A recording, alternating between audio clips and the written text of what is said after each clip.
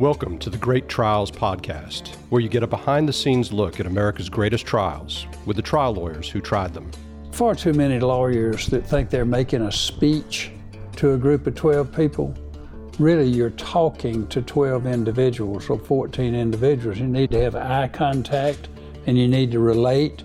And I can't guarantee you, but I'm sure that when I was talking about radar, I was looking at the pilot. What I try to do is enlist these jurors to become our advocates back in the jury room when they're arguing with the people who might be against us.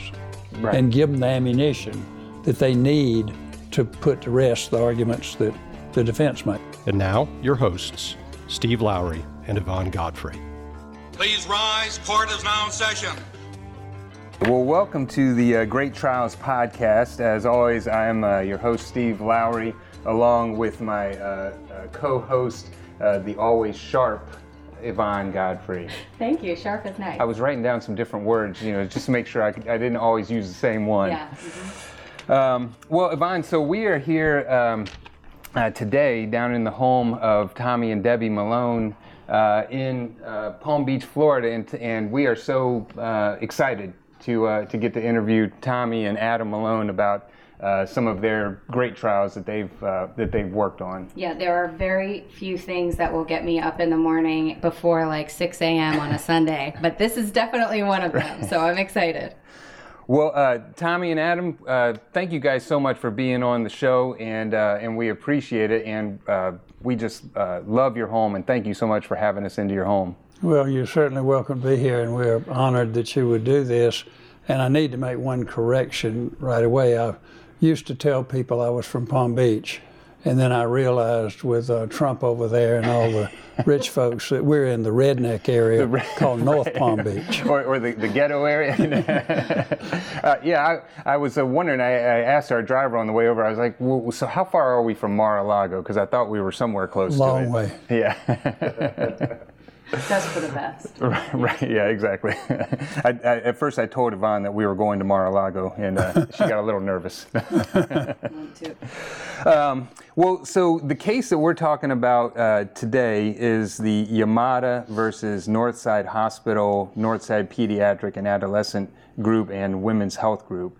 The case was tried back in 2006 in Fulton County, Georgia, and it resulted in a $16.5 million verdict, which is obviously a fantastic verdict. I'm going to brag on you two a little bit because we want to make sure all of our listeners know who exactly we're talking to. And so, Tommy, I'll start with you. So, Yvonne, Tommy has been doing this longer than I've been alive, and with great success. Again, we're so honored. But I was thinking as I was looking at your resume, Tommy, that some lawyers write books. A few lawyers have books written about them, and then even few lawyers have awards named after them, and you have all three of those. So Tommy has written several books. The one that I'm the most familiar with, and most Georgia lawyers are most familiar with, is his book on voir dire and summation, which, especially when I was starting out, and young lawyers, is just a great book to read, to figure out the process, what you need to do, and when you're starting to get ready for trial, it's always good to go back and read that book. Tommy, you've had a book written about you, Tommy Malone, Trial Lawyer. It's so good. It is such a good book. Yeah, exactly. We both read it and just really enjoy it. And you've even had an award named after you, which is called the Great American Eagle Award, the Tommy Malone Great American Eagle Award by the Southern Trial Lawyers, which is a fantastic group. And then I'm just going to touch on a couple of your other accomplishments. You have been the president of the American Board of Professional Liability, named in Best Lawyers of America numerous times. You're part of Law Dragon 500, which is the top 500 lawyers across the nation, across all practice areas, so it's a very small group. The president of the Southern Trial Lawyers Association, and then I could go on and on. Tommy, you have had a fantastic career. And so it's a real honor for us to be able to sit here and talk with you about some of your trial experiences. I have been blessed with a wonderful career and the ability to help a lot of people. And I just got to say on a personal note, and you don't know this, Tommy, but I'm not originally from Georgia, and so when I came to Georgia, I didn't know a soul. Trying to sort of make your way and figure out what you're doing. I, had the great opportunity to work with some great lawyers, and when you hear of somebody like Tommy Malone and his status, you might think that he's unapproachable, or he's somebody who doesn't have time for some young lawyer who doesn't know anybody in his, but that, from the very first moment I ever met Tommy, they were always just so friendly, kind, generous, and just welcoming, and just sharing knowledge and sharing what they've done and helping teach others. And so I, on a personal note, I've always appreciated that. Well, thank you. There's no greater reward, Adam will agree, than giving back to others. Yeah. And they say a candle loses nothing by lighting another. Right, that's right. That's a great saying. I love that.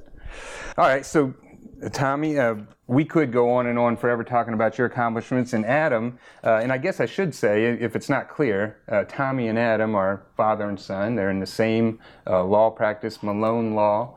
And it's, if anybody wants to look them up, it's malonelaw.com. But Adam, I think you and I started practicing around the same time, about 20 years or so, and yeah, exactly. I know. And Adam has had fantastic accomplishments as well as one being named as one of the top 10 lawyers in the state by Super Lawyers, being named in Best Lawyers of America, even being named Lawyer of the Year for medical negligence cases by Best Lawyers of America. And I meant to ask this, Savannah, and I totally screwed up, but remind me of the name of your case that struck down the cap on non-economic damages. That was called Nesselhut. Nesselhut. I knew it. I knew as soon as you said it, I should have known it.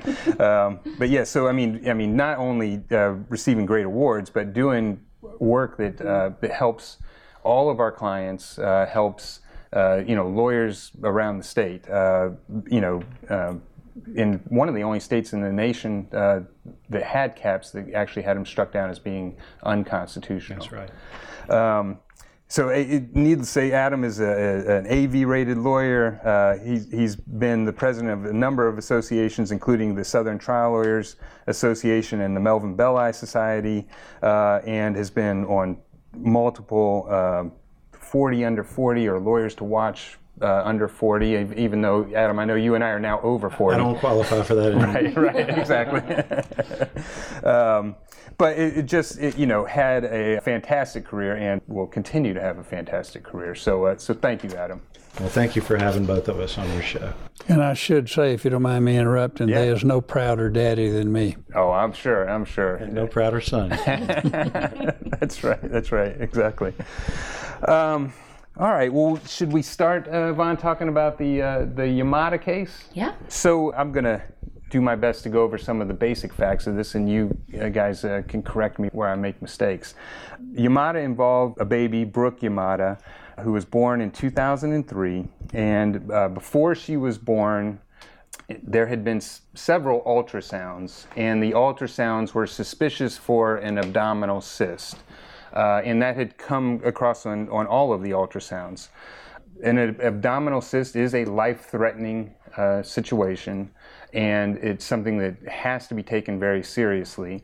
And my understanding of the evidence is that all of the doctors prior to the birth of Brooke told her that we'll continue to follow it, told Mina, Brooke's mom, that we'll continue to follow this, and that we won't let Brooke leave the hospital without taking care of this abdominal cyst. And so time comes for Mina to have the baby. She has Brooke, and nobody, from my take on it, nobody seems to be mentioning the abdominal cyst. Except for Mina. Right, except for Mina, right. She mentioned it like, don't we have to do something about this abdominal cyst? And essentially what it sounded like is that she was told everything's fine. And go home. And so she, following the orders of her doctors, did that.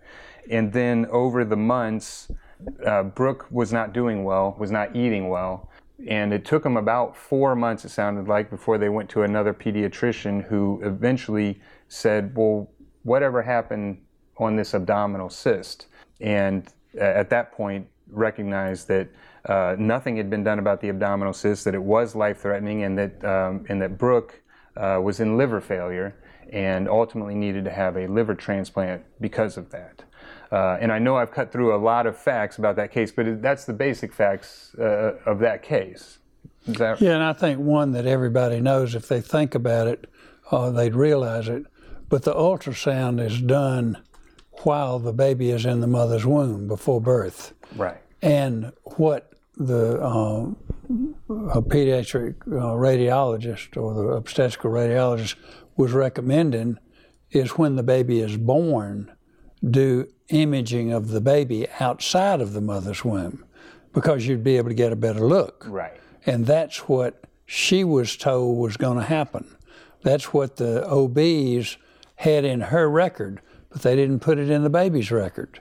And the pediatrician, when they come, there are 3 different pediatricians involved in this, and they didn't look at the mother's record. They only looked at the baby's record. Okay. Nothing in there about a cyst. And Mina was asking them, every one of them, she asked them, how are things with the baby and that sort of thing. I don't think she ever said abdominal cyst, right, because she knew that that was what they were all focused on. Right. And sorry, go ahead, Adam. So, at its essence, what this case was about was the failure of corporate medicine and the way it's practiced in modern America, with electronic medical records, multiple healthcare providers involved with caring for the same patient, handoff of information, communication failures, and that sort of thing, that didn't exist prior to the advent or rise of corporate medicine in America. And so everybody knew prenatally that there was a suspicious mass, and there was a plan put in place. That's what's important. The plan was follow the cyst, because they needed to follow it prenatally to see if it was changing. And it wasn't changing, and that's the reason for the serial ultrasounds. And she went at regular intervals from the moment it was first seen all the way up through September the 30th when Brooke was born. The ultrasound reports were sent serially to the obstetrician's office. There was regular communication between the perinatologist that did the ultrasounds and the obstetrician, and they stayed on top of that plan. Shortly before Mina presented to Northside Hospital for the delivery of Brooke, the entire prenatal record, including those ultrasound reports, were faxed over to the hospital so that they became a part of the permanent hospital record. And so the information was there. But as you may know, there are 2 patients involved here. There's Mina, and then there's the baby. And the baby had a permanent record prior to the baby exiting the birth canal, being born. And that was part of the mother's record then. So Brooke was born. There was no complications associated whatsoever with the labor and the delivery. Mina is recovering they've now moved her to the recovery unit. I forget what they call it, but and Northside, it's important to mention Northside Hospital at the time, and may still be, the baby birthing center of the Southeast United States, delivers more babies than any other hospital in the area. So that's one of the reasons that the Yamadas chose that place, and they make it almost like a spa experience, right, when you deliver babies there, because the rooms are large, they're very comfortable, the lighting is mood appropriate to try and keep you comfortable and relaxed. There are recliners in the rooms for the family to rest while the mother does all the work. Yeah, exactly. And so Mina is recovering, and the pediatrician that she had met prior to Brooke's birth, because a lot of mothers do that these days, they go and meet the pediatrician before the baby's born so they can establish the relationship. She had met with a pediatrician named Dr. Winter, who was head of the practice group. Well, he wasn't on call the day that Brooke was born, so another member of that group that Mina had never met stopped by the room, and Mina did say, "How's Brooke? What about the cyst?" She mentioned that specifically to him. And the response at that time was, we need to do a couple of more tests, but everything looks good. Well, that's what she wanted to hear. The next day, a different pediatrician comes by who she had also never met. And unknown to her at the time, had not communicated with Dr. Winter, had not communicated with the pediatrician the day before. So this is a brand new encounter for this doctor and the patient, Mina, at the time. And she says, how did the tests turn out? The response was, you did great. You're a great mom. The baby is completely normal. Everything is fine. Exactly what they wanted to hear. And they knew that the plan was a direct ultrasound on Brooke to evaluate, is this cyst a problem or not, before she ever left the hospital. So they're allowed to go home, and they think they have a healthy baby. Over the next few weeks, the baby starts having problems with feeding, passing white stools, which is very abnormal. Right. And the unknown to them, the pediatricians were completely unaware, did not know that there was a suspicion of a cyst or the presence of a cyst. This episode of the Great Trials podcast is brought to you by Legal Technology Services, or LTS. Yvonne, have you ever been in the courtroom and right when you're about to make the big point to the judge or to the jury, play a video, bring up a document, and your technology has frozen or not worked? No joke, Steve. That has never happened to me because I use LTS. Yes, and LTS, Legal Technology Services, are experts at legal courtroom technology, whether you're talking about demonstrative exhibits, playing videos, doing day-in-the-life videos, or doing settlement videos, or just presenting your evidence to the jury. These are the experts. They can also help you out as far as scheduling depositions nationwide. They can take care of it, arrange for the court reporter, the videographer, arrange the location. They get what a trial involves, they get what a deposition involves, and you can use them to make your life a lot easier. They have also been voted 4 times as either the best of trial services or best hot seat technician by the Daily Report. So you should definitely call them up. And when you do, mention the Great Trials podcast. And that's Legal Technology Services. You can talk to Bob, Melanie, or anyone else on their team. They are fantastic people and fantastic at their jobs. Legal Technology Services at ltsatlanta.com. That's ltsatlanta.com. So at this point, when she's gone home with the baby, she thinks they've already had the post-birth ultrasound and everything looked okay. Because that's what she asked that question, and that's what she was told. Okay. And significantly and unknown to her, because patients don't ever get handed their own medical record and asked to review it for accuracy, ever. So she's unaware of what's in the medical record and what's not in the medical record. But as soon as Brooke is born, a new record is created for Brooke. Information from the maternal record, from Mina's record, should have been transferred about Brooke into Brooke's record. The prenatal ultrasound information and the suspicion of the cyst and the plan to follow it was never transferred. And the responsibility for doing that is the hospitals, the nurses, and they did not do that. So no one communicated directly with the nurses from the obstetrical practice to make sure that the information did get transferred. Once the baby was born, the obstetrician was out of the picture. Now the pediatrician comes on board, and the nurses were the only connection between the obstetrical care and the pediatric care, and they dropped the ball. The pediatricians never went and bothered to look at the mother's record to make sure that pertinent information about Brooke made its way into their patient's record, which was now the baby. And this is completely unknown. And the way medicine is practiced and critical information is handled is completely unknown to Mina, who, by the way, was a very highly educated young mother, along with her husband, Taka. And in fact, Mina was a communications major and had a degree in communications. So she knew how to communicate. Her ability to communicate should never have been in question, although all 3 defendants blamed Mom for not asking more questions. Which is just so shocking. I think more and more people can relate to that from the patient perspective, where you have this level of trust and deference to your healthcare providers. You don't want to be, I've been in that situation recently. You don't want to be too annoying or too pushy, because number one, that you think of them as the experts, and you think, well, they have to know about X issue, a drug allergy or a complication or whatever, because I know I told somebody, so I know it's in my records, so they must know about it. And it's just as you pointed out with corporate medicine and the way things are changing, I think more and more patients can relate to that feeling of trust that's not really, it doesn't play out like they expect. And I'm sure we'll talk about what your jury thought about that as a defense. It's interesting you mentioned the word trust, because that's at the foundation of every physician and patient relationship. And ultimately, all these cases, in my view, and Dad may have a different one, but in my view and my experience, result from a betrayal of that trust.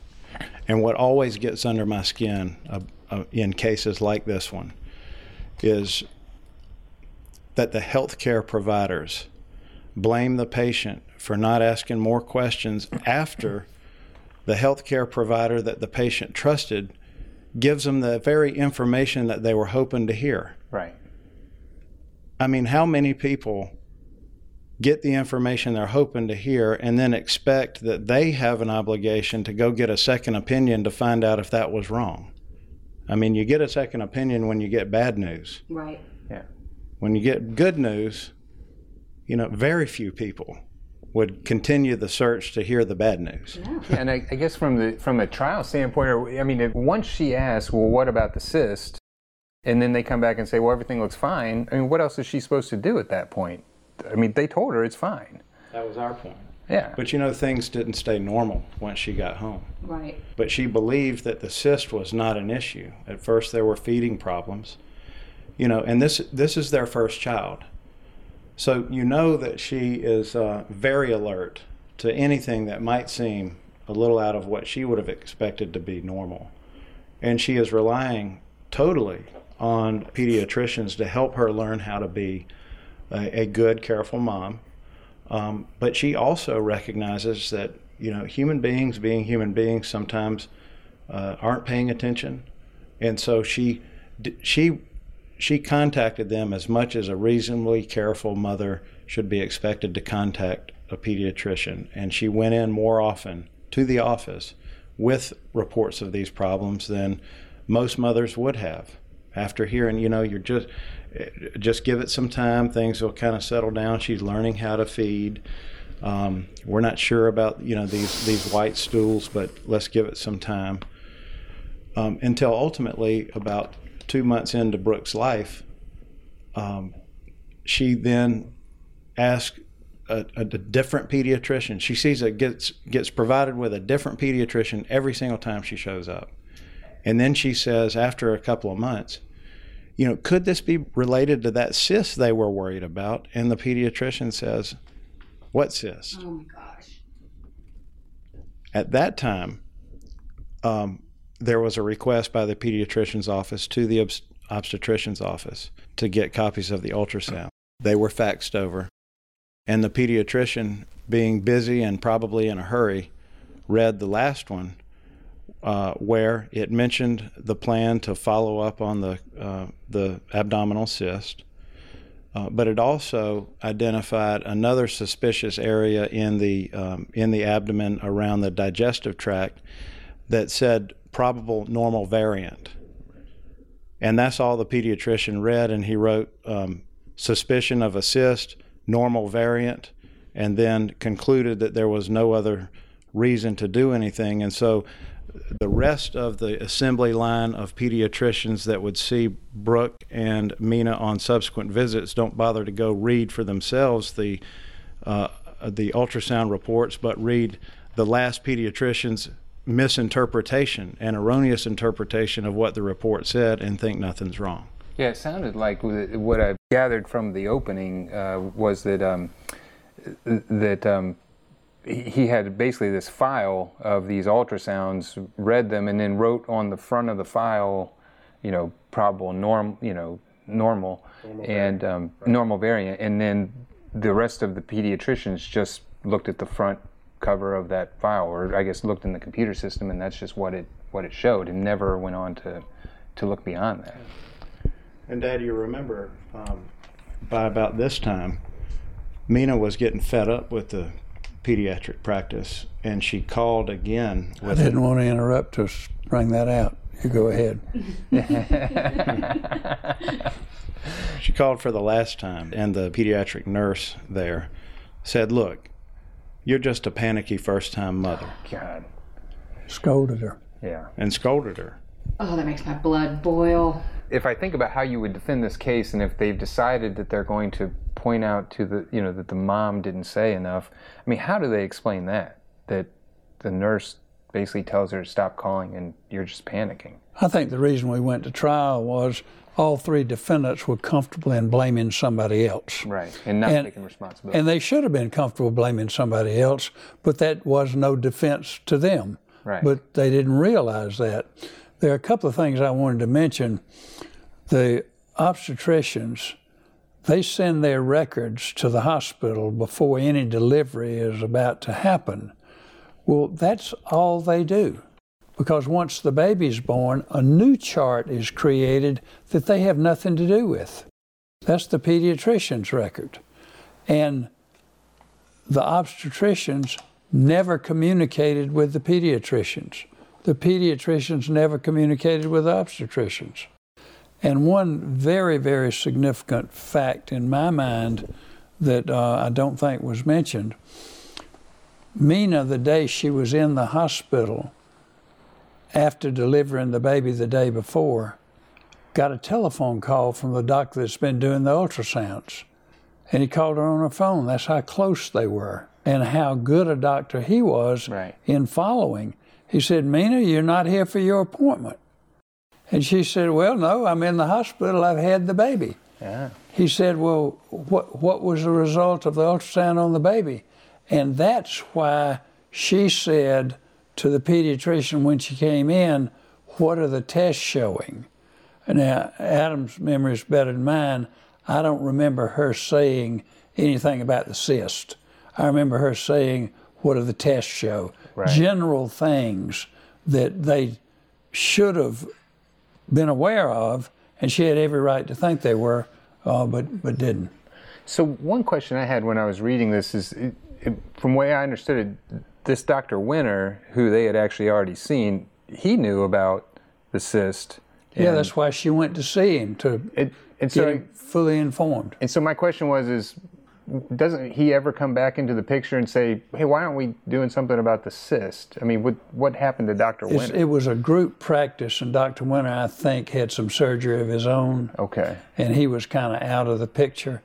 But whenever you go to the doctor and you know that your chart is on the door in that little container, and you're in the room, and you think that the doctor who walks in is familiar with your record, he might be familiar with the first 2 pages, with the last 2 pages, but that doctor was so careful that he called her when she missed her appointment. That's how concerned he was.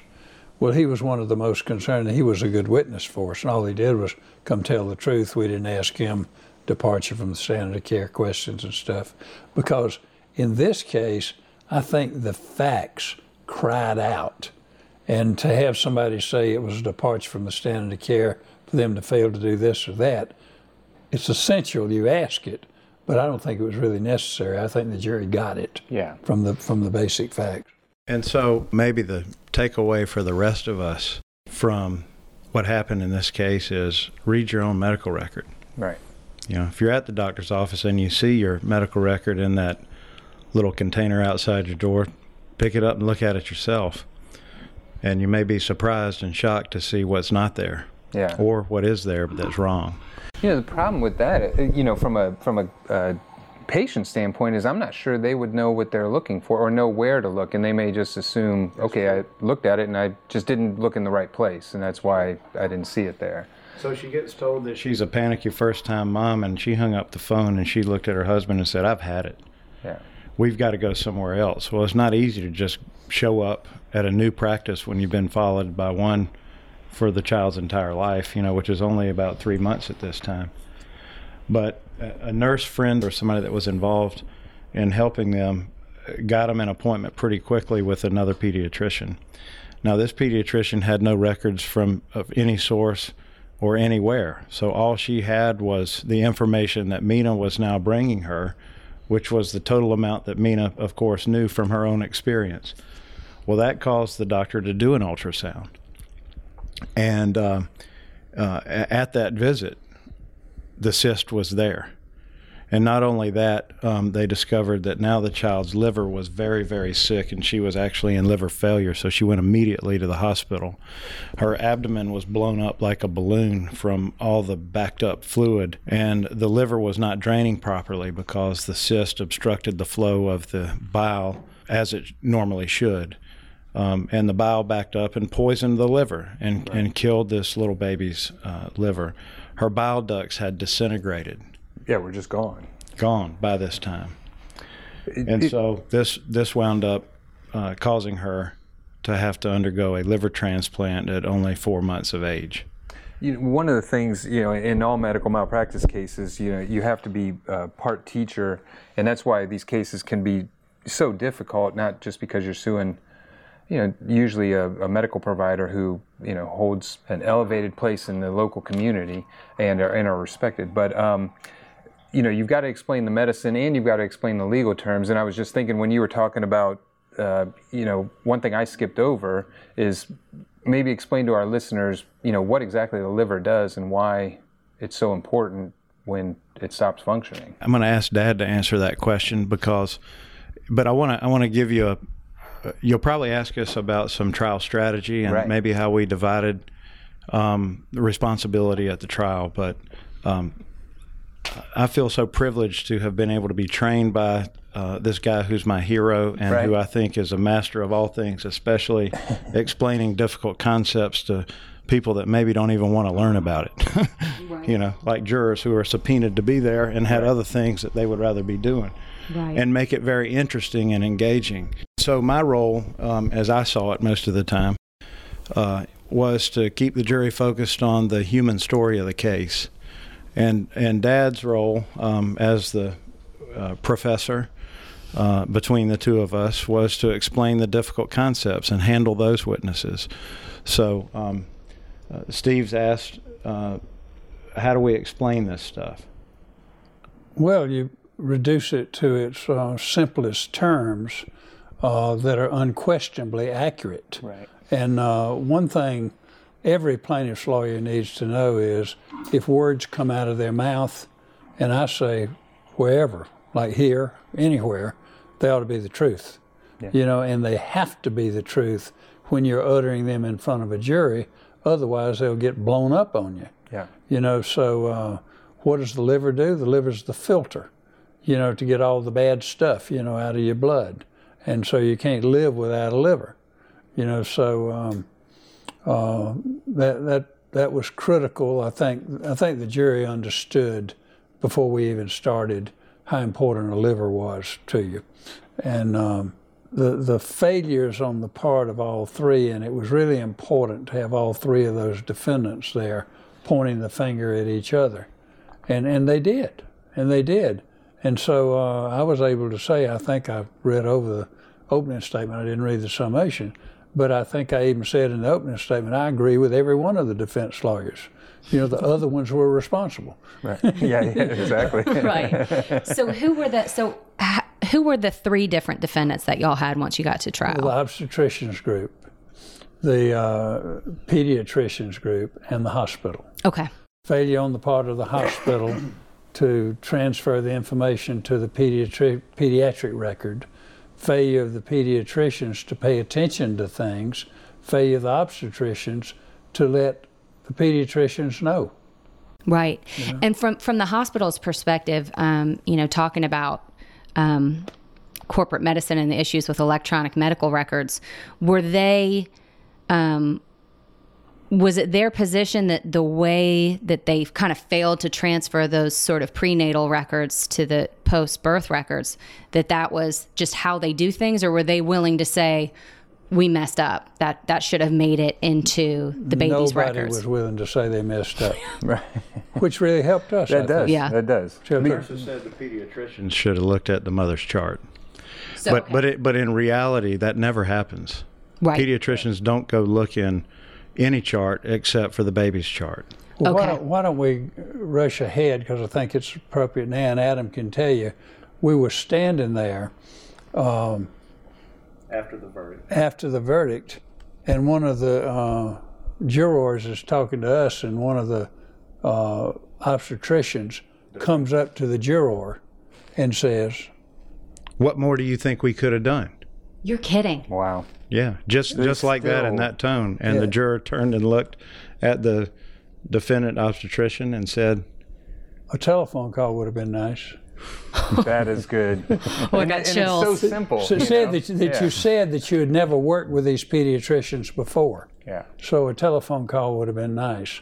And I think everybody focuses on their role. Yeah. And they don't focus on the interaction of their role with the next person down the line or the other person that needs to know. And this may have been the beginning of medical records, but I didn't look at it so much as an electronic medical record case as I did paper records. It was the system they had in place. Yeah, because the system was the obstetricians give the records, all they've got, to the hospital. And that is in the only patient that exists at that time. Right. Because if there had been a miscarriage before she ever came to the hospital to deliver, there never would have been a reason to have a patient record. Right. They don't get a patient record on the baby until the baby's born. And then they had no practice of getting the baby's information from the mother's record, because I guess most of the time there's not any particular baby information in the mother's record, 99% of the time, right. I'll say.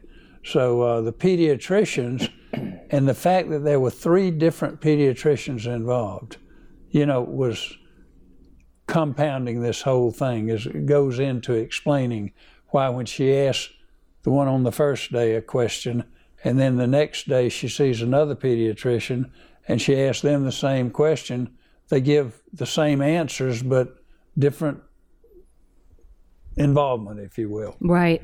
Let me make a couple of, or highlight a couple of points that I think Dad has just made. He said that in these cases, each defendant focuses really myopically on what was their role. Well, if I can be so bold as to offer some advice for plaintiffs' lawyers that handle these kind of cases, I would say never forget that that's never what the case is about. Right. The case is about what standard of care was the patient entitled to get. And in this case, this baby was entitled to a follow-up test directly on her abdomen before she ever left that hospital. And it makes no difference at the end of the day whether that was the job of the obstetrician or the job of the nurses or the job of the pediatricians.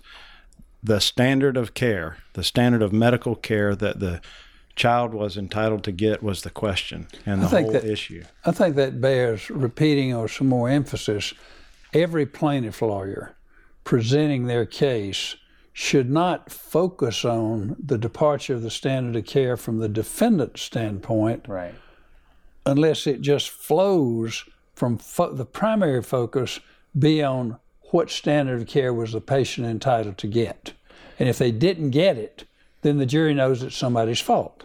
Yeah. That's a great point, because I think a lot, especially newer lawyers, as you're sort of, from the beginning when you're drafting the complaint and you're getting the expert affidavit that you need in Georgia to file a medical malpractice case, you can get so focused on what are somebody's professional credentials, what kind of doctor are they, what is the technical standard of care, all this stuff. You can get trapped into thinking about it that way that plays into the defense point of view. Well, the defense lawyers will get you confused if you let them. Right.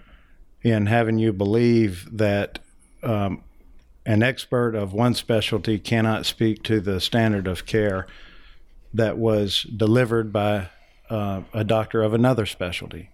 But there's significant overlap in medicine as in this case, between the obstetrical standard of care, the nursing standard of care, and the pediatric standard of care.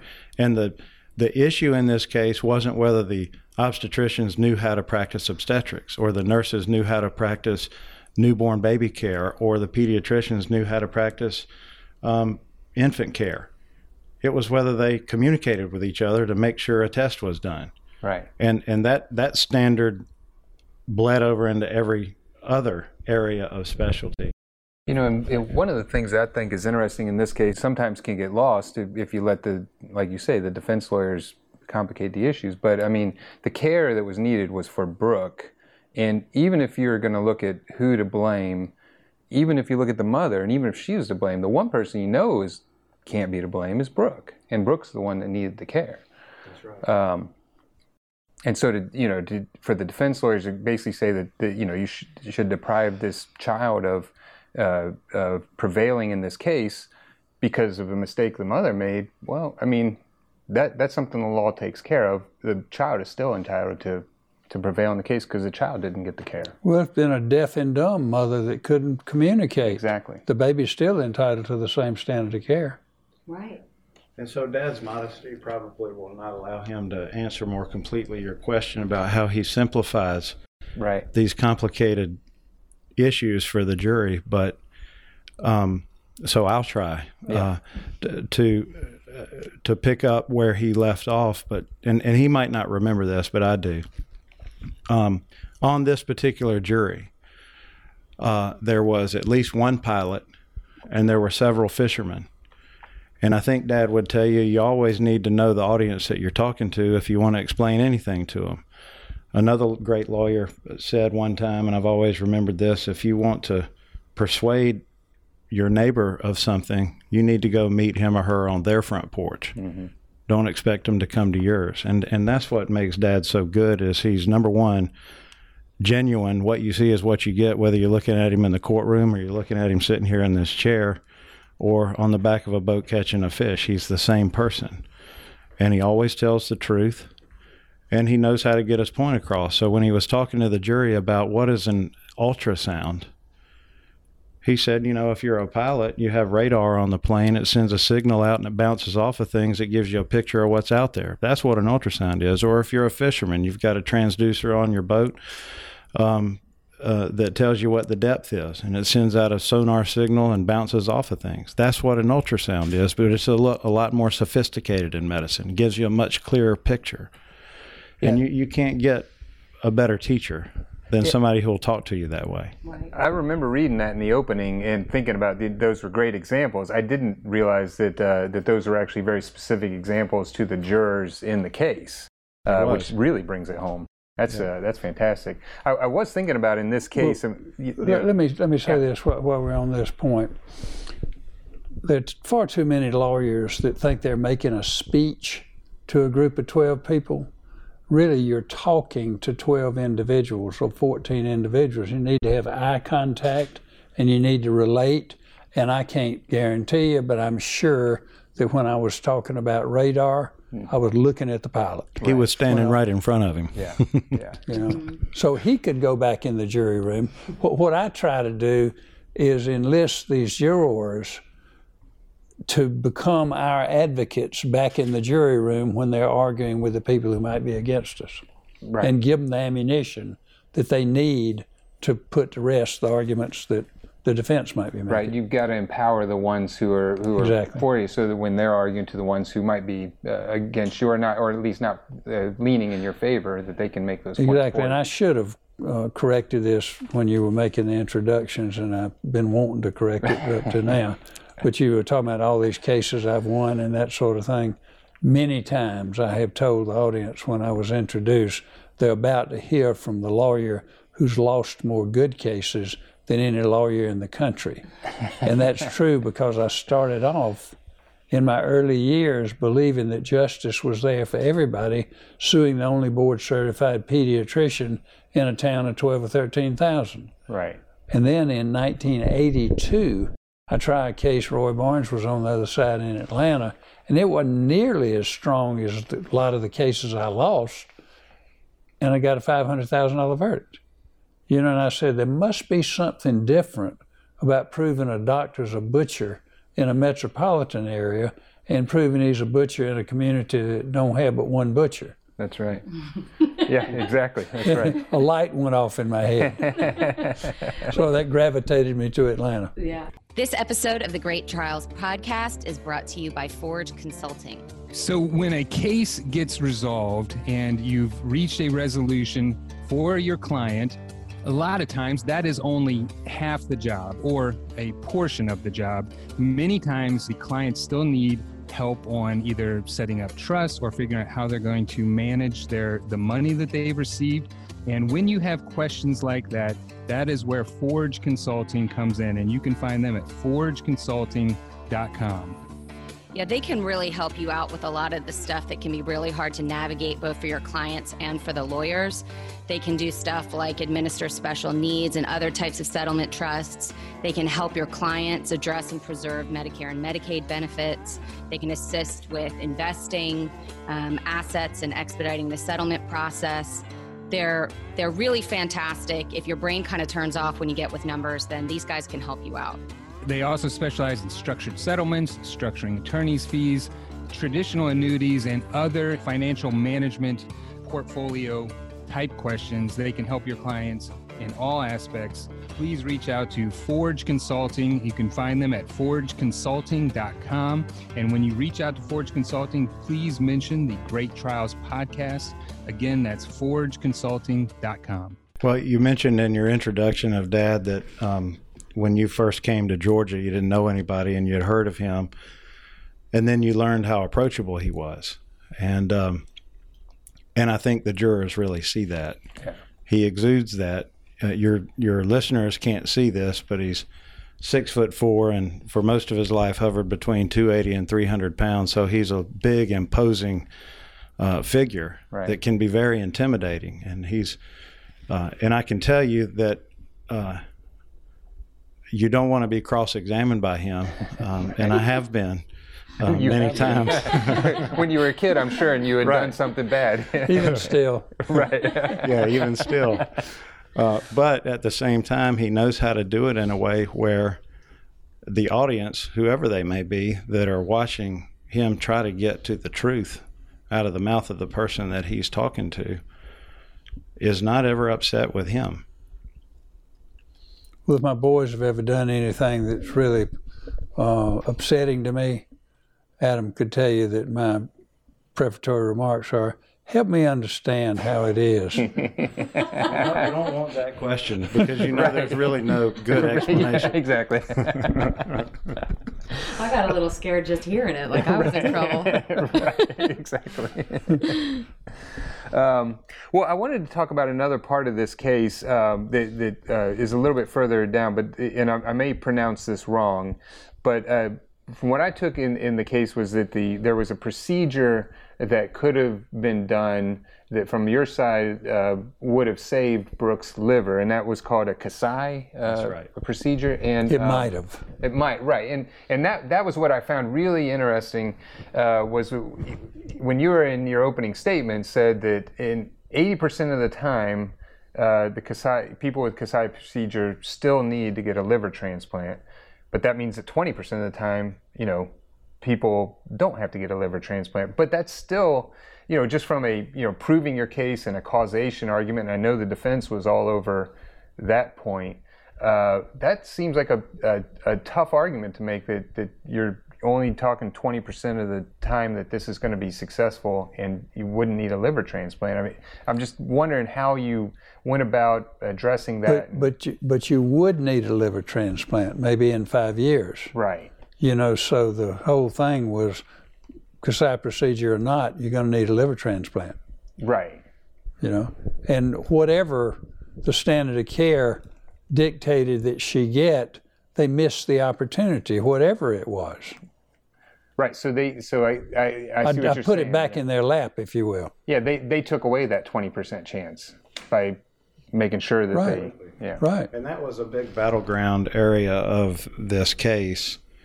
And there were some of the finest doctors in the country on both sides of this issue. Theirs to say, it didn't make any difference if you believe that everybody screwed up and deprived this child of an earlier diagnosis and earlier treatment, because she was going to have a liver transplant anyway. And we were faced with the statistical data that showed, what happens with children that get the Kasai procedure. But no statistic is unique to the individual. There, as you know, statistics are statistics. So one thing that was absolutely true is that an earlier diagnosis, sooner is better for the outcome. And I'm trying to remember the evidence, but my memory is that an earlier diagnosis before the bile ducts had disintegrated would have made the Kasai more successful and preserved her liver for much longer, even up to about 20 years of age before she would have needed a liver transplant if she ever had to have one.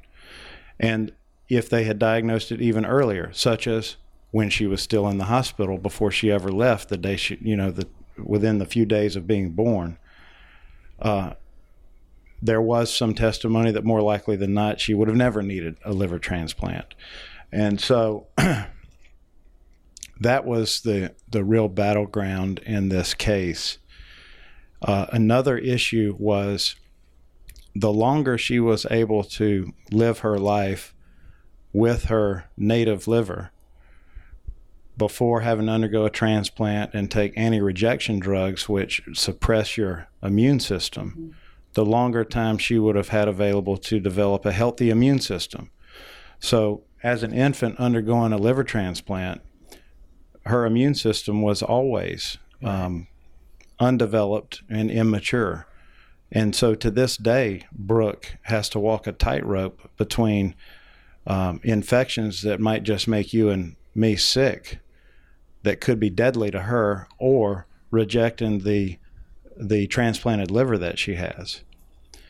So the longer she could have gone without having had a liver transplant, the better chance she would have had of never having to have one, and the longer she would have had to develop an immune system where her own body could fight off things that would make you and me sick that might kill her now.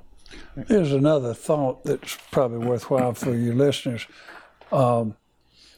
We had one of the finest experts from a credential standpoint that you could have come from California to testify. And we met with him the night before. We had dinner and we had all our team together and him. We went over the case and he expressed his opinions and all that. And at one point in time, he had not testified much, if ever. And at one point in time, he said, well, I want you to know I'm going to be with you, the whole way. I'm going to do everything I can to help you. I said, Doctor, forget that. Don't be trying to help me. Right. Don't be trying to help Ms. Yamada. You fight to the death for your opinions that you've already expressed. So be focused on your opinions, not on the impact that they have. Right. Because a jury will take those opinions, and I think that that's what you ought to tell all your experts. That if they sit up there and they've said something that they think might get them in trouble with you, they got that worry on their mind and stuff like that. But he was fantastic on the stand. And by the way, I can remember in that trial, and I've done it in many trials, but I got the flip chart, the whiteboard, and put it up there by the witness stand. And I went over and stood between the jury box and the witness, and I would write the major points, even in my poor penmanship. Yeah. But the jury could get it.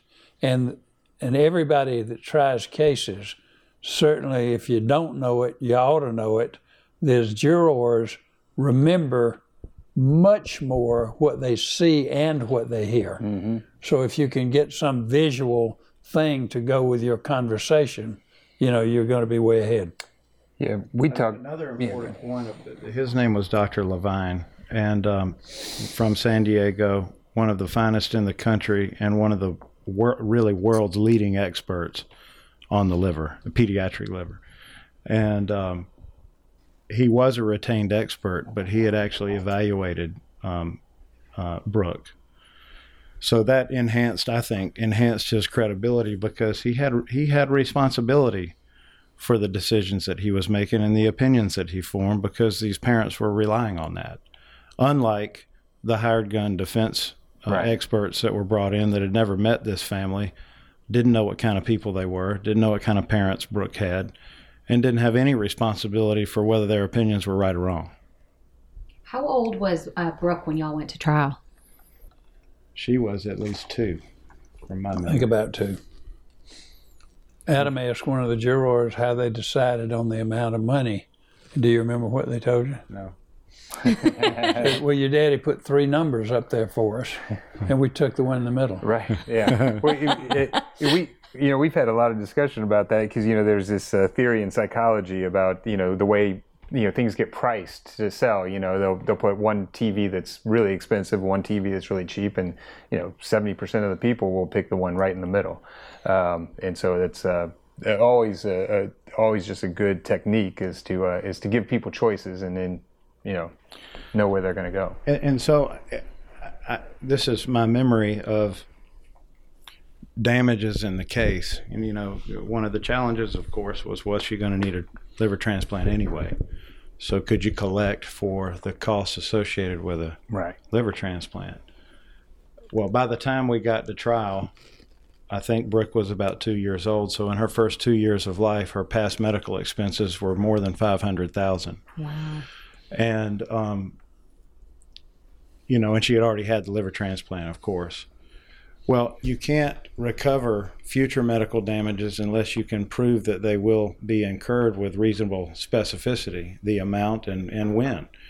And that's very difficult in this kind of case, because, as I said, Brooke, even as of this moment, still faces the possibility of rejecting and having that liver removed that she now has, and undergoing another transplant, and maybe another one after that for the rest of her life. And so that is not sufficient. The possibility of having to undergo another transplant in the future, the mere possibility of it, is not sufficient to be able to recover medical expenses to cover that.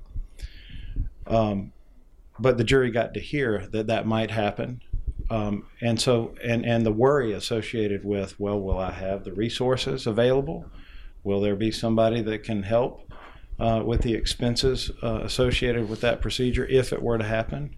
And even if I take the best care of myself that I possibly can, it still may happen. And so I believe it's those kinds of issues which permit the jurors to look at what the medical expenses really are as of that date.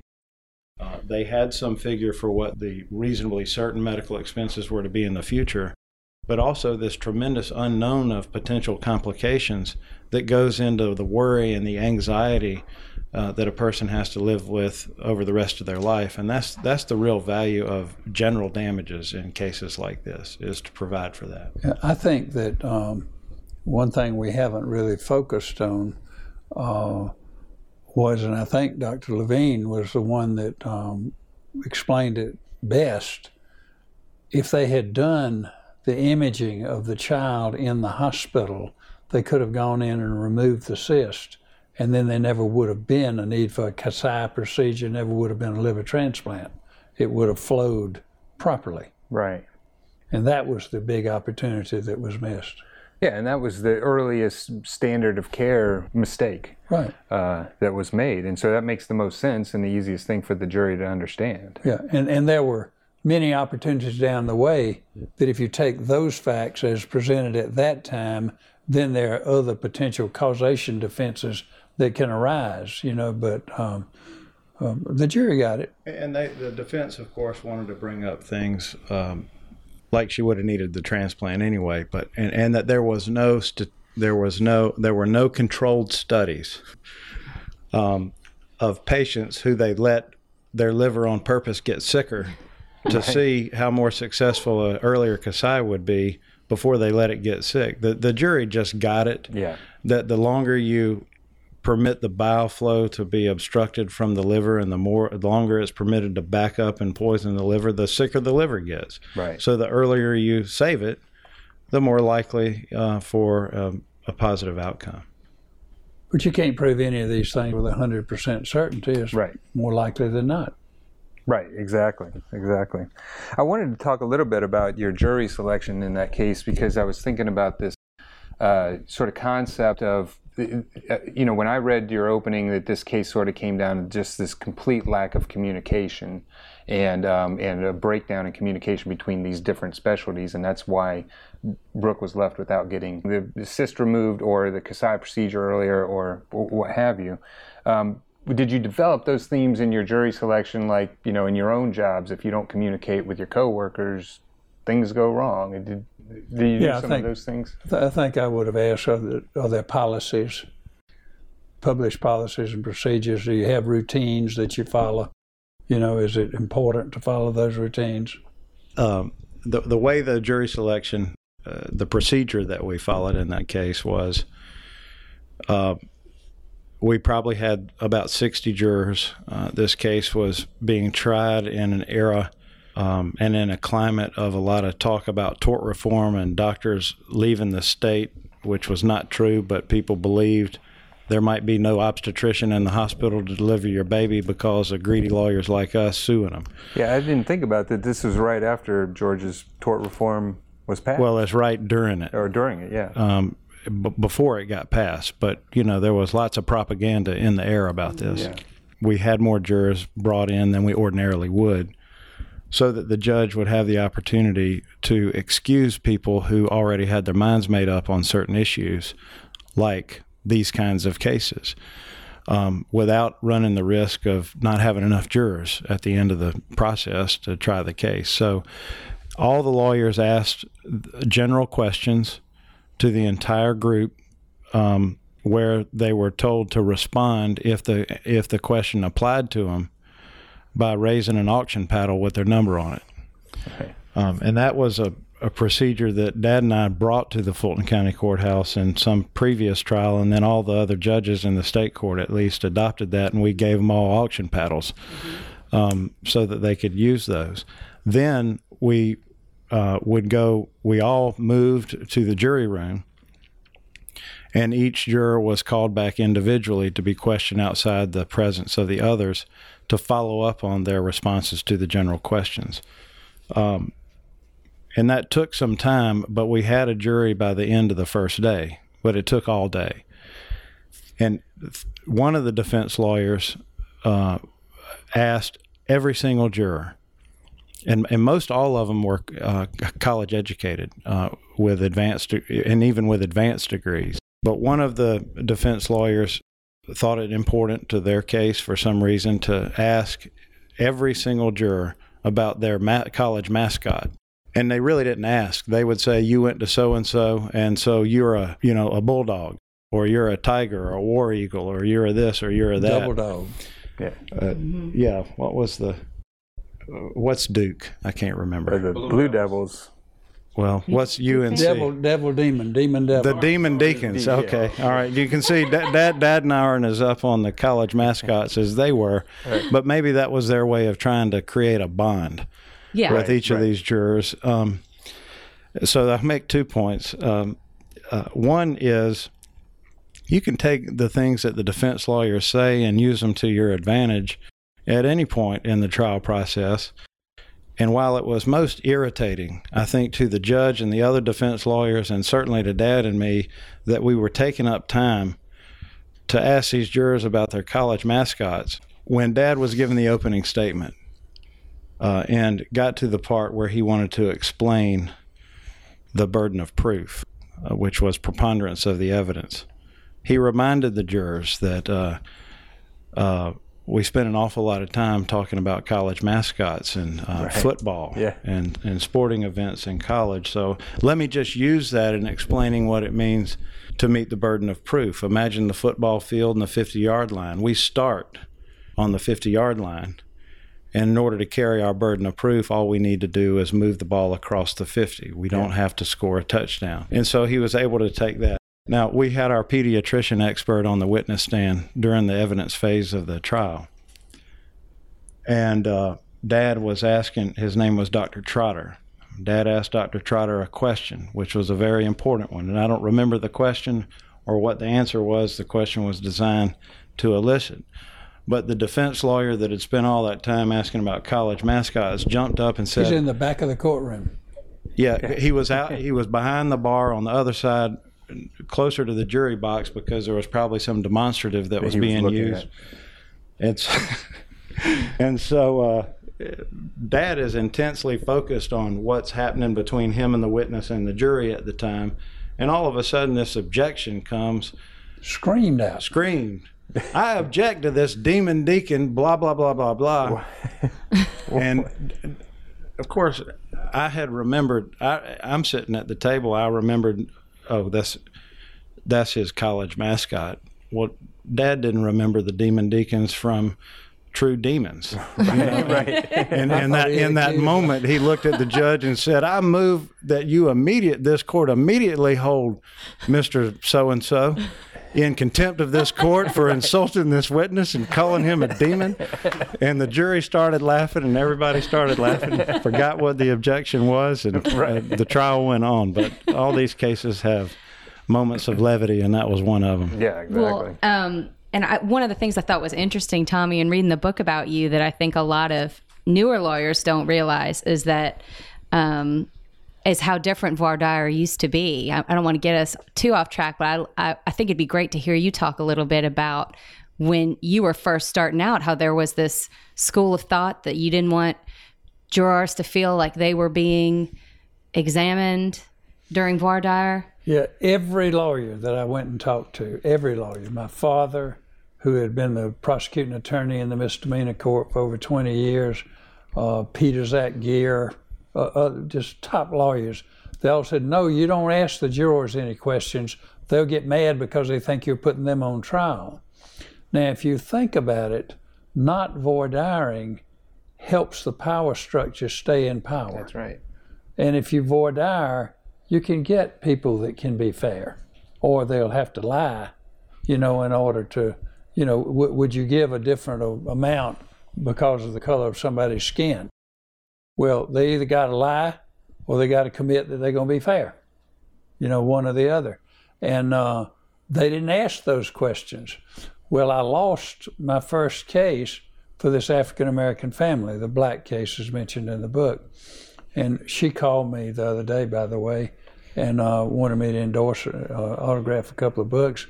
And she said, Tommy, I just want you to know that we so much appreciated you representing us. We never thought we had any chance of winning, but just to be an African-American family in a courtroom being represented by a white lawyer, meant more to us than we can even tell you now. And he ultimately was president of Albany State College, and I was on the board of trustees, and we were very, very, very close. Yeah, that's great. Well, so when did that start to change, where people started to come around on voir dire, that have a conversation with jurors? Well, my career and the Voting Rights Act, which led to people being on the jury, but they were giving tests and stuff. And I mean, just because I started practicing in '66 in Southwest Georgia, they were marching in the streets in Albany in '64 and '65 to get the right to vote.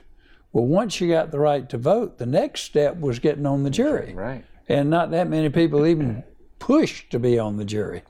They might have pushed to get the right to vote, but over the years, and even, I'm going to brag about him a little bit, but I think it was, 20 years ago or something, I got a $6 million verdict in Albany, and it was against the local hospital. And that remained the top verdict by far, way and above anybody else's, for 10 or 12 years. And Adam goes down there with his Harris case and just kicks me out to nothing. I think that was a $24.5 million verdict that I remember. Yeah, that's right. And that was for a young African-American man in Albany, Georgia, who lost his leg below the knee. So it was a below-the-knee amputation that got that kind of money. So that would have been a wonderful verdict anywhere. Oh, that's fantastic. Well, I guess if somebody's going to beat your record, at least it's it's your son. Yeah. Well, and what I would say about that is it's wonderful to represent nice, deserving people, first of all, because you can't get recoveries like that for people that don't deserve it. Yeah. But the second thing, and I think is an important point, and is that I did the best I was capable of doing in the trial of that case and all the pretrial stuff. But it's not lost on me, and shouldn't be lost on our whole generation of lawyers, that the success that we are able to accomplish today is because we stand on the shoulders of people like Dad and his generation that took the chances and lost the cases that shouldn't have been lost, to turn society around to recognizing that those who do wrong should be held responsible for it and not excused for it. And they start to recognize that when we let wrongdoers off the hook, somebody's still got to pay for it. And that's either going to be the innocent person that had the horrible thing happen to them, which isn't fair, I hope, by anybody's definition of fairness, or the responsibility falls on the rest of us. Mm-hmm. Yeah, so I think we've come around. I mean, that is absolutely true. And, when I talk to my kids, I always try to explain, how moments in history, how at that time, they were doing something that nobody had ever done before. Like when you think about the founding fathers, for instance, that, they were rebels, they were setting up this whole new government. And it's hard to sometimes get that across. But I mean, that's what every generation needs to understand about the generations that come before them, is that hopefully every generation moves society forward in some manner, and well, you mentioned in my introduction my experience with the Nestle Hut case and the overturning of caps in Georgia on damages, and I really viewed that as a politician's attempt to silence the voice of the people in the jury box. And newspapers from all over the country called me about the Supreme Court's decision when it came out, holding that law violated our constitutional inviolate right to trial by jury. And I just remember saying that while the Bill of Rights has, there are 10, and we have a number of amendments to our U.S. and Constitution, and our state constitution controls state issues. What it means most fundamentally to me to be an American is that we must at all costs preserve 3 rights that all have to do with the soapbox, the ballot box, and the jury box. Right. And without those 3 rights, the right of free speech, the right to vote, and the right to speak from a jury box, we lose the ability to self-govern. Absolutely. Well, I want to bring us back, and we've talked a lot about the Yamada case, but I did want to talk a little bit about some of the themes that you developed in the case and how you went about developing some of those themes. And some of the themes that I noticed in the opening was this corporate medicine, that this was corporate medicine. And and Adam has already said this, but it really does go back to, there was a time when you got followed by a doctor, and that doctor stayed with you no matter what. And so that doctor, even if they didn't have a medical record, still knew what the issues were for their patient. And that's changed. That's clearly changed. And so I wanted to talk about how you developed those themes. And then I also noticed, and I thought this was a great theme, particularly with the hospital that was involved, that they had held themselves out as the best birthing place maybe in the world to have a baby. That they were in the baby birthing business. I noticed that was that one of your themes. How did you all go about developing some of the themes for this case? I think it's my intimate awareness of the evolution of medicine, over my career, the evolution of jurors, who gets to sit on a jury and voir dire. All these things combine to help me develop a theme, but the theme is going to be a succinct statement of something that I can convey to the jury that causes us, if accepted, we win. So I don't think we. I know Adam. I'm so proud of him, but he goes to trial lawyers college. He goes all over the country and learns from all these other people. And we may get to that if we get to the Sutton case. Yeah. But I don't do that. You know, I kind of do what comes natural for me, and it's just. For example, one of the people he goes to, they call them pitfalls or holes or something. You know, it's a problem with a case. Right. But they've got a new language that they use. Mm-hmm. You know, and I think that's so that all the old folks like me that don't know about the pitfalls in the case, or they call them something else. But you know. Landmines. Landmines. That's what it is. Yeah. Things that if the judge or jury believes to be true, you will lose your case. Right. You should know if there are any landmines in your case. You should. Yes. We call them problems. Right. Exactly. Yeah. We like to call them warts around the office. You know, if there's warts on the case. Mm-hmm. But well, in the Yamada case, I think the theme developed. You know, and was crystal clear by the time we got to trial. You know, we didn't begin with the corporate medicine theme. What we started with was we filed a lawsuit against the pediatricians.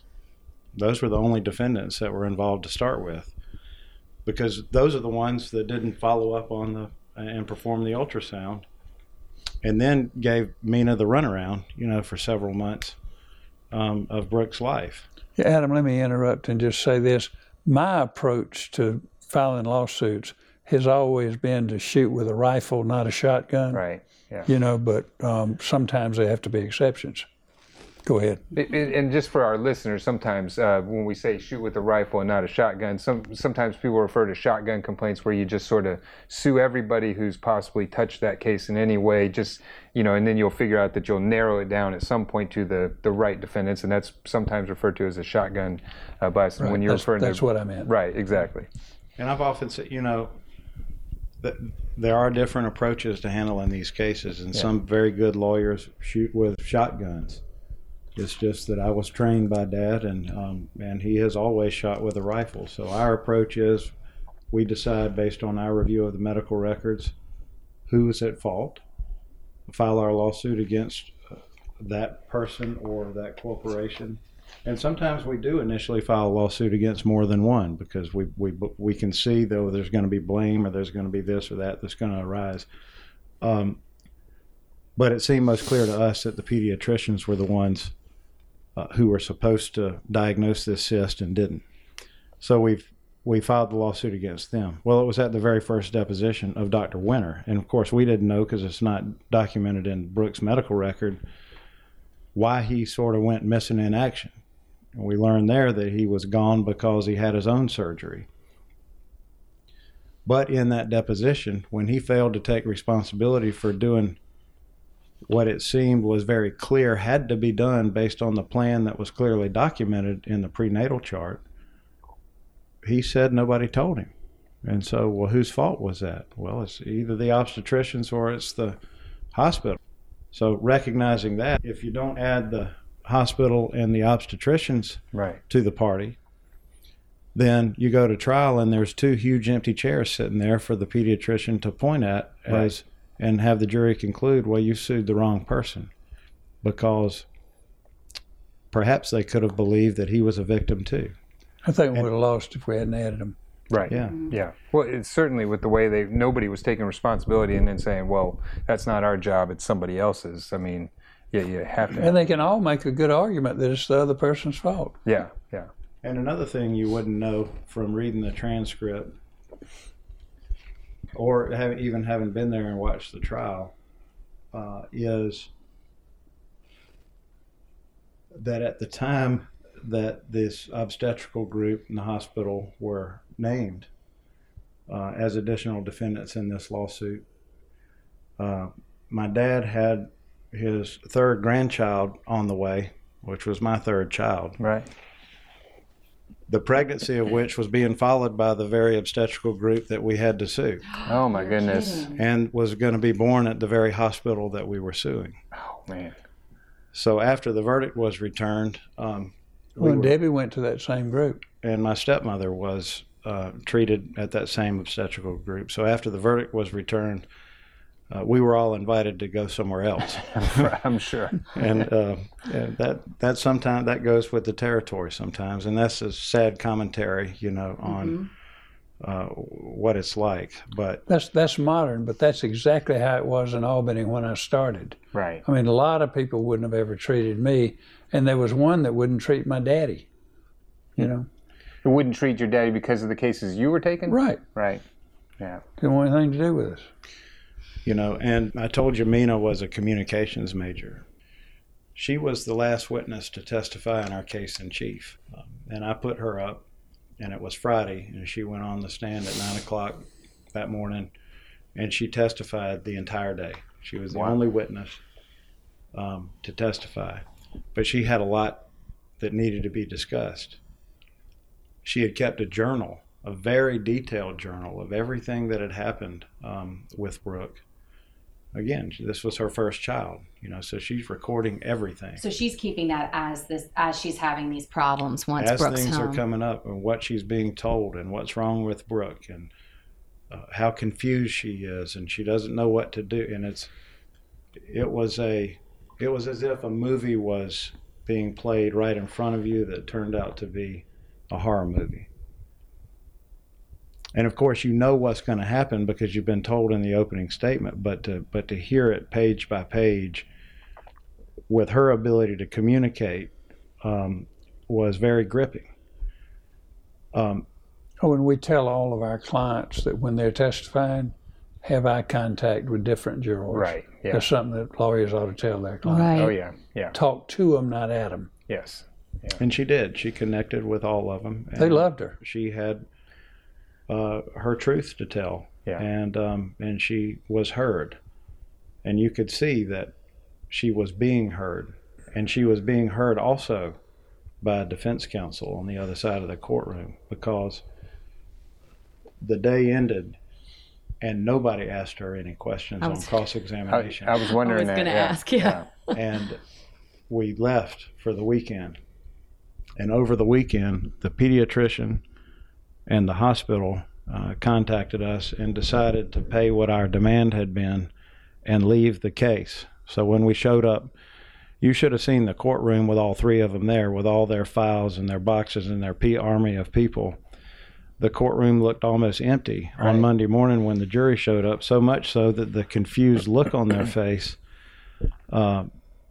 caused us to ask the judge to tell the jury that and this is what Dad asked the judge to tell the jury, and the remaining defense lawyer agreed that it was okay, that the hospital and the obstetricians at the end of the day Friday have elected to leave the lawsuit. And so we continued the rest of the trial against the obstetrical group. Wow. Yeah, and I saw that in there because in your closing I saw it. I can't remember how exactly you referred to it, but it was something to the effect of, the other two have stopped their denying and and taken responsibility or something to that effect, and we still have this one group left. So and I was going to ask a question about that. I mean, how did that change things for you to try the case and losing two of your defendants, obviously, for them paying your settlement? It didn't, because we had maintained all along that all three of them were responsible. Right. I think it helped because two of them have admitted it, one of them still denying it. That was the message I believe that sent to the jury, was especially with the way the testimony ended the Friday before. Yeah. Right, ending on that note and then coming back into the defendants aren't there anymore. And your role as jurors is beyond this case. Whatever you decide will affect the future of other patients. Yeah. And, that's the message. The hospital needs to know that they ought to put in the baby's chart any significant information from the mother's chart. I would have assumed that was always done. I mean, that's why these cases just scare me. Yeah. No, and it's exactly what you were saying. I don't have a case where my client was a 17-year-old mother, and she was told there was nothing wrong with her child. She needed to leave, and one of the things they said is, well, she should have pressed it. And I'm sitting there thinking, she's 17. I mean, what 17-year-old is going to stand up to a nurse or a doctor telling you that everything's fine? Everything's yeah. One other complicating fact that I don't think we've mentioned is the OB that she saw regularly when she went to the obstetrical practice, she was on vacation or something, and one of her partners actually delivered the baby. So the one that delivered the baby, she didn't have any direct relationship with anyway. So sort of this recurring theme, not only with the pediatricians, but with the OBGYNs as well, that they just sort of were putting in substitutes. Yeah, had her doctor that knew her and cared about her, and anybody that knows her, loves her, that doctor may have gone down there and done something about putting that information in the baby's record. But the one that just came in to deliver the baby, once the baby's healthy, she's done. I think the picture the jury had in their mind of what happened in this case, and it probably scared them about what happens in all the cases, it's just that they usually get away with it without something bad happening, is the image of what an assembly line looks like. Exactly. And if you've got an assembly line worker, and Lord knows we need them, but you really can't expect assembly line workers to think about what happened before the product appeared in front of them and what's going to happen with it after it leaves them, but to only be thinking about what do they need to do the job they're being paid to do in that moment. Yeah. And that's the way, and professionals should not practice that way. Mm-hmm. They're not assembly line workers, but that's exactly the system that was set up for Brooke Yamada in this case. And so the obstetrician covering for the regular obstetrician that was gone on vacation thought about what I need to do today to deliver a healthy mom and baby. Yeah. And then she was done. I hate to even think this, much less say it, but I think the jury needs to understand that their role is bigger than just in that courtroom, that they have an impact. Some might refer to it as the reptile theory. Right. I don't like that term, and I wouldn't refer to it as that. I think it's doing the right thing that goes beyond the courtroom, not that other. And, there's no way to confirm these things, but what we were told after this verdict was returned is that Northside changed their policies about how they handle medicine. And that probably meant more to this family and to us than the amount of the verdict. Oh, yeah. I mean, that's, I think as trial lawyers, my sense of being a trial lawyer is we love helping people, love helping them in these terrible times. But if you can make real change that's going to affect people in the future, I mean, that's the greatest benefit that you can have doing what we do. Well, I think we've taken up a lot of your time on the Yamada case, and we certainly appreciate it. And again, I just want to remind everybody that we're talking to Tommy and Adam Malone of Malone Law, and if you want to look them up, they're at malonelaw.com. Thank you very much. We enjoyed being with you. We have enjoyed it. Thank you. Hope we make a difference. Absolutely. Ladies and gentlemen of the jury, have you reached a verdict? Thank you for listening to the Great Trials Podcast. You can visit us online at greattrialspodcast.com. We realize in the show that sometimes we use terminology that not everybody would be familiar with, or that we haven't always explained every part of the jury trial process. So we've done 2 special shows, one on legal terminology, and Yvonne, that's going to be hopefully not that boring.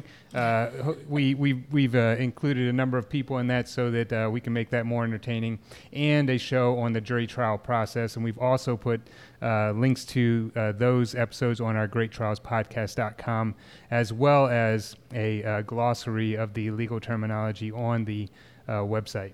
Yeah, so check those out. If you have a trial you would like to be featured on the Great Trials Podcast, or if you're a trial lawyer and you want to be on the show, or if you're just a person who has something that you want to say to us, please email us at info@greattrialspodcast.com. Note, if you have something mean to say, we don't have email. Right, exactly. We only need positive commentary. Yeah, we're fragile. Yeah. You can also rate or review us wherever you get your podcasts, Apple Podcasts, Stitcher, Spotify, Google Play, or wherever. Again, if you have something mean to say, our podcast is not available for review. And we only really want 5-star reviews. If you have something less than a 5-star, don't feel like you have to rate or review us. We have no integrity. We also want to thank the people behind the scenes. One is Taras Misher, who is our podcast extraordinaire. He is from Podcast on the Go, and Allison Hirsch from Capricorn Communications. She is a magician when it comes to putting these shows together and getting them scheduled. And this has been the Great Trials Podcast, and we appreciate your time and hope you'll listen again. Thank you for listening.